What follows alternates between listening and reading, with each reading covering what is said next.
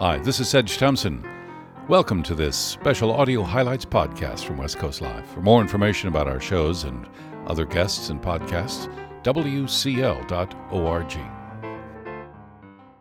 You're listening to West Coast Live, radio's equivalent of AIDA. AIDA brings out elephants and horses on stage. We bring out live pets of other kinds, including Sadie, Ann Lamott's pet, accompanying the Bay Area writer, author of Joe Jones, Operating Instructions, and her new book on writing and life, Bird by Bird. Please welcome Ann Lamott.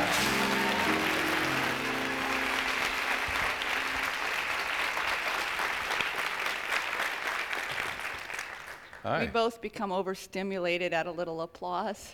You and Sadie both? Me and my dog. How are you? Have you been I'm fine. My dog is incredibly clean, if you're worried. Because I'm losing ground, my dog is so clean. I put her in the bathtub the other day and ran the shower on her and lathered her up with her special flea product. And it says to leave it on for 3 minutes. So I said to her, I'll be back, honey, in 3 minutes. And 35 minutes later, I remembered she was in the bathtub. And I went there, and she was standing there. It's like making Audrey Hepburn sit in the bathtub, with flea shampoo on for 35 minutes. And she looked at me like, does anybody work here anymore, So if she seems bitter, that's the reason. No, she actually seems in pretty good humor. You've never forgotten Sam, your 4-year-old son, No. in the bath with 5. No. 5-year-old son. No, I haven't. 5 years? 5, yeah. 5, almost 5.5, Sedge. Get with it. No, I don't know. Is anybody running the store here? I don't know. Can I tell you the Harold Ding Dong story, which I've been dying to tell you for months now, although Yeah. it only actually just happened 2 weeks ago? Sam came to me right before Christmas, and he said, Mom, who's Harold Ding Dong again? And I said, I don't know. Who is it? He goes, all the other mothers know. And I said, well, where do you know about Harold Ding Dong from? And he said, it's in the Bible.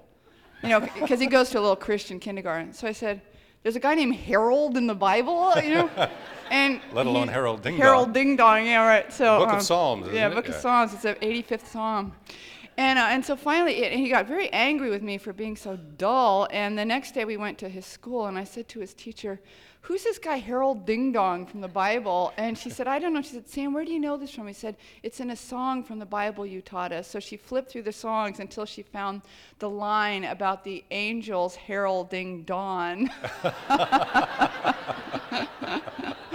So now, as soon as then about 3 days later, I left Sadie in the shampoo in the bath for 35 minutes, and I thought, Harold Ding Dong's here. Mrs. Harold Ding Dong. But Sadie looks otherwise in good health, and certainly no fleas around. No today. fleas on that dog. Yeah. Where'd they all go? I think I got them. No, I don't know. They just died. I don't know. It's a miracle. That's why we're religious people. The fleas are there, then they're gone. So during the holiday time, have you seen any films, motion pictures? I did. I saw a movie yesterday. Uh-huh. I'm still trying to get over it if I seem anxious. I went and saw Little Women. Uh-huh. Now, I called a number of people. I was a big Little Women fan when I was 3 or something. And I said to people that I trust, will I be able to enjoy this, or will I become anxious? And a number of people said, I think you'll become anxious. And a number of people said, you're going to love it. Just relax. Settle into it. And I sat there for about 30 seconds, and then Winona Ryder said to her little sister, oh, you little ninny-pinny. And I started to get very anxious. And I broke out in a flop sweat. And I sat there the first hour feeling suicidal, just thinking about going home and killing myself. And then Sounds like a powerful I thought the motion picture second to do hour that. was a little bit better. The only thing I can say for it is that there was no prefrontal nudity with Harvey Keitel, which actually for me is almost enough these days. That, and if I don't have to see Demi Moore naked and pregnant, I consider it a good day. So overall, with those two pluses, given that, it was a movie that you enjoyed going to see? I sat there like a graven image, I overate in the dark, as I like to do. I ate a lot of chocolate, my approximate body weight in chocolate, a lot of popcorn unbuttered, I'm a girl, and Diet Coke to go with it, 10 pounds of chocolate.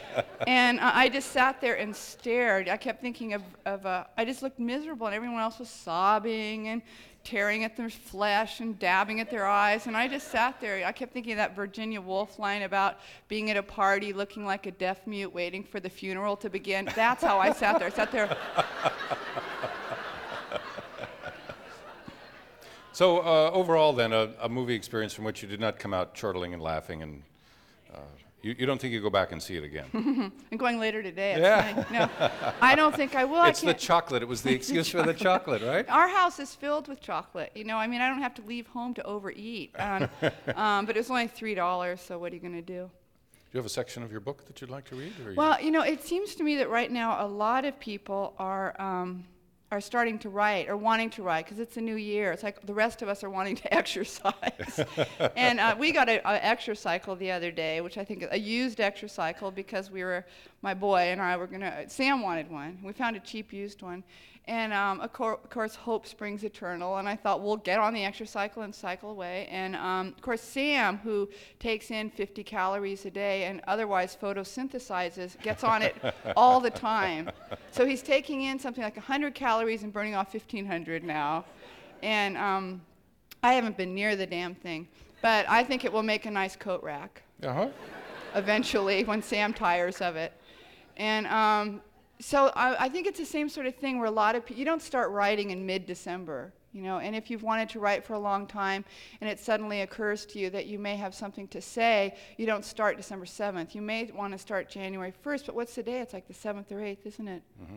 Happy birthday, by the way. Oh, thanks. I was going to dress up in a filmy little Marilyn Monroe-like dress with my décolletage exposed and come and sing Happy Birthday, Mr. President. But I didn't have the right dress or the right décolletage. And I was going to lisp just like she did, but anyway. So So you're anyway. going to get some of her stamps? Oh, of course I'm going to get some of her I don't stamps. know. Are they self-adhesive stamps, or are they? I don't know. I mean, God, I don't know. yeah. Yeah. Who could we ask? I'll call my mother later. She'll know.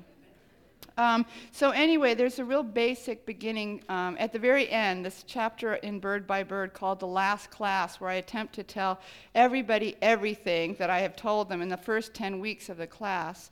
And so I thought I'd just read a couple of pages because it's real basic stuff that you need to know. It's sort of like, writing 1A. It's just a couple pages. Will you leave? Sure. Thanks. I'll It just go- makes I'll me go sit so back over here. I'll anxious join when the you people sit on and the stage stare here. at me. Okay. It really does. I'm not really well enough for that close of a contact. Okay.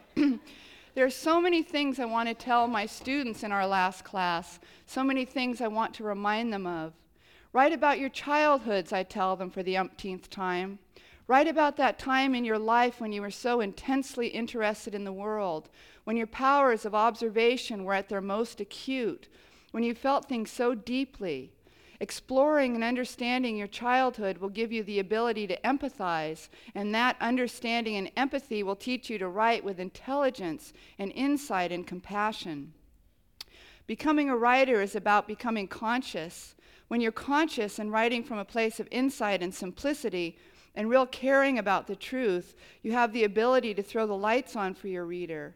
He or she will recognize his or her life and truth in what you say, in the pictures you have painted, and this decreases the terrible sense of isolation that we've all had too much of.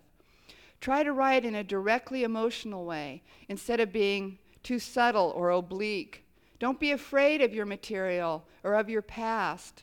Be afraid of wasting any more time obsessing about how you look and how people see you. Be afraid of not getting your writing done.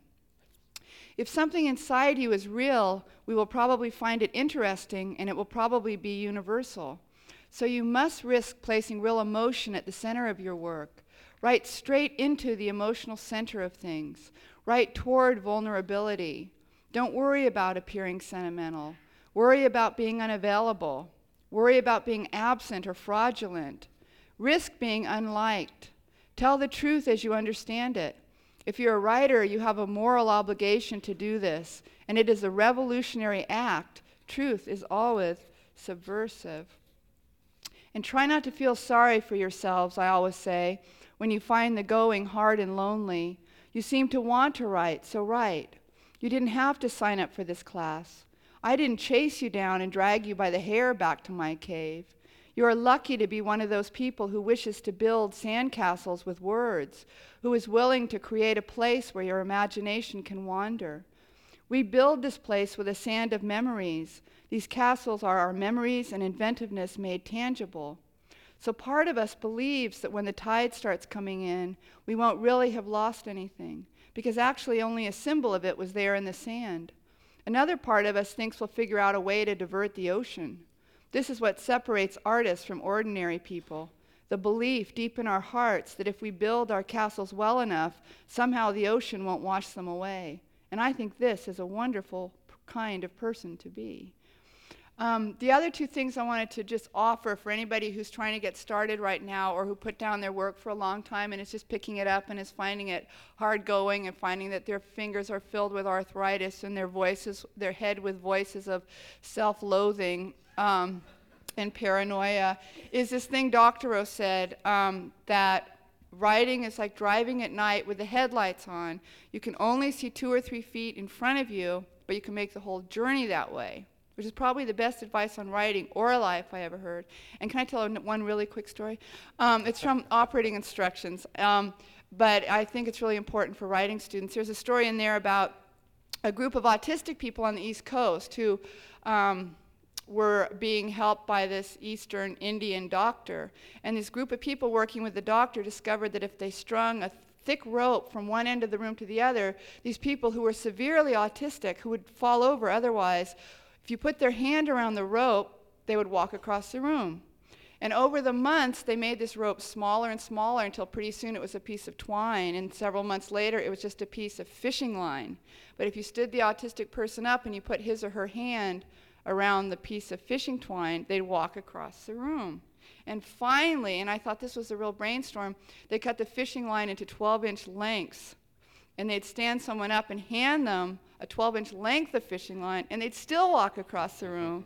So I advise all my students to go buy themselves some fishing line, because you need a lot of faith, and you need something to hold on to.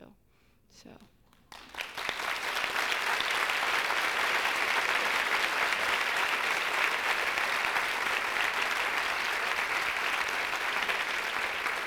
Annie Lamott, I want to say that for us this whole year, sort of going off into the void has been a lot like that, and I want to thank you for being a piece of our fishing line. So I loved thanks. it. Thank you. Yeah. Bye. Anne Lamott, author of Bird by Bird and Operating Instructions, area writer, a writer in residence. This is Sedge Thompson. Thanks for listening to this podcast. Try out others from West Coast Live right here, and we look forward to having you in one of our audiences one day. For more information, wcl.org.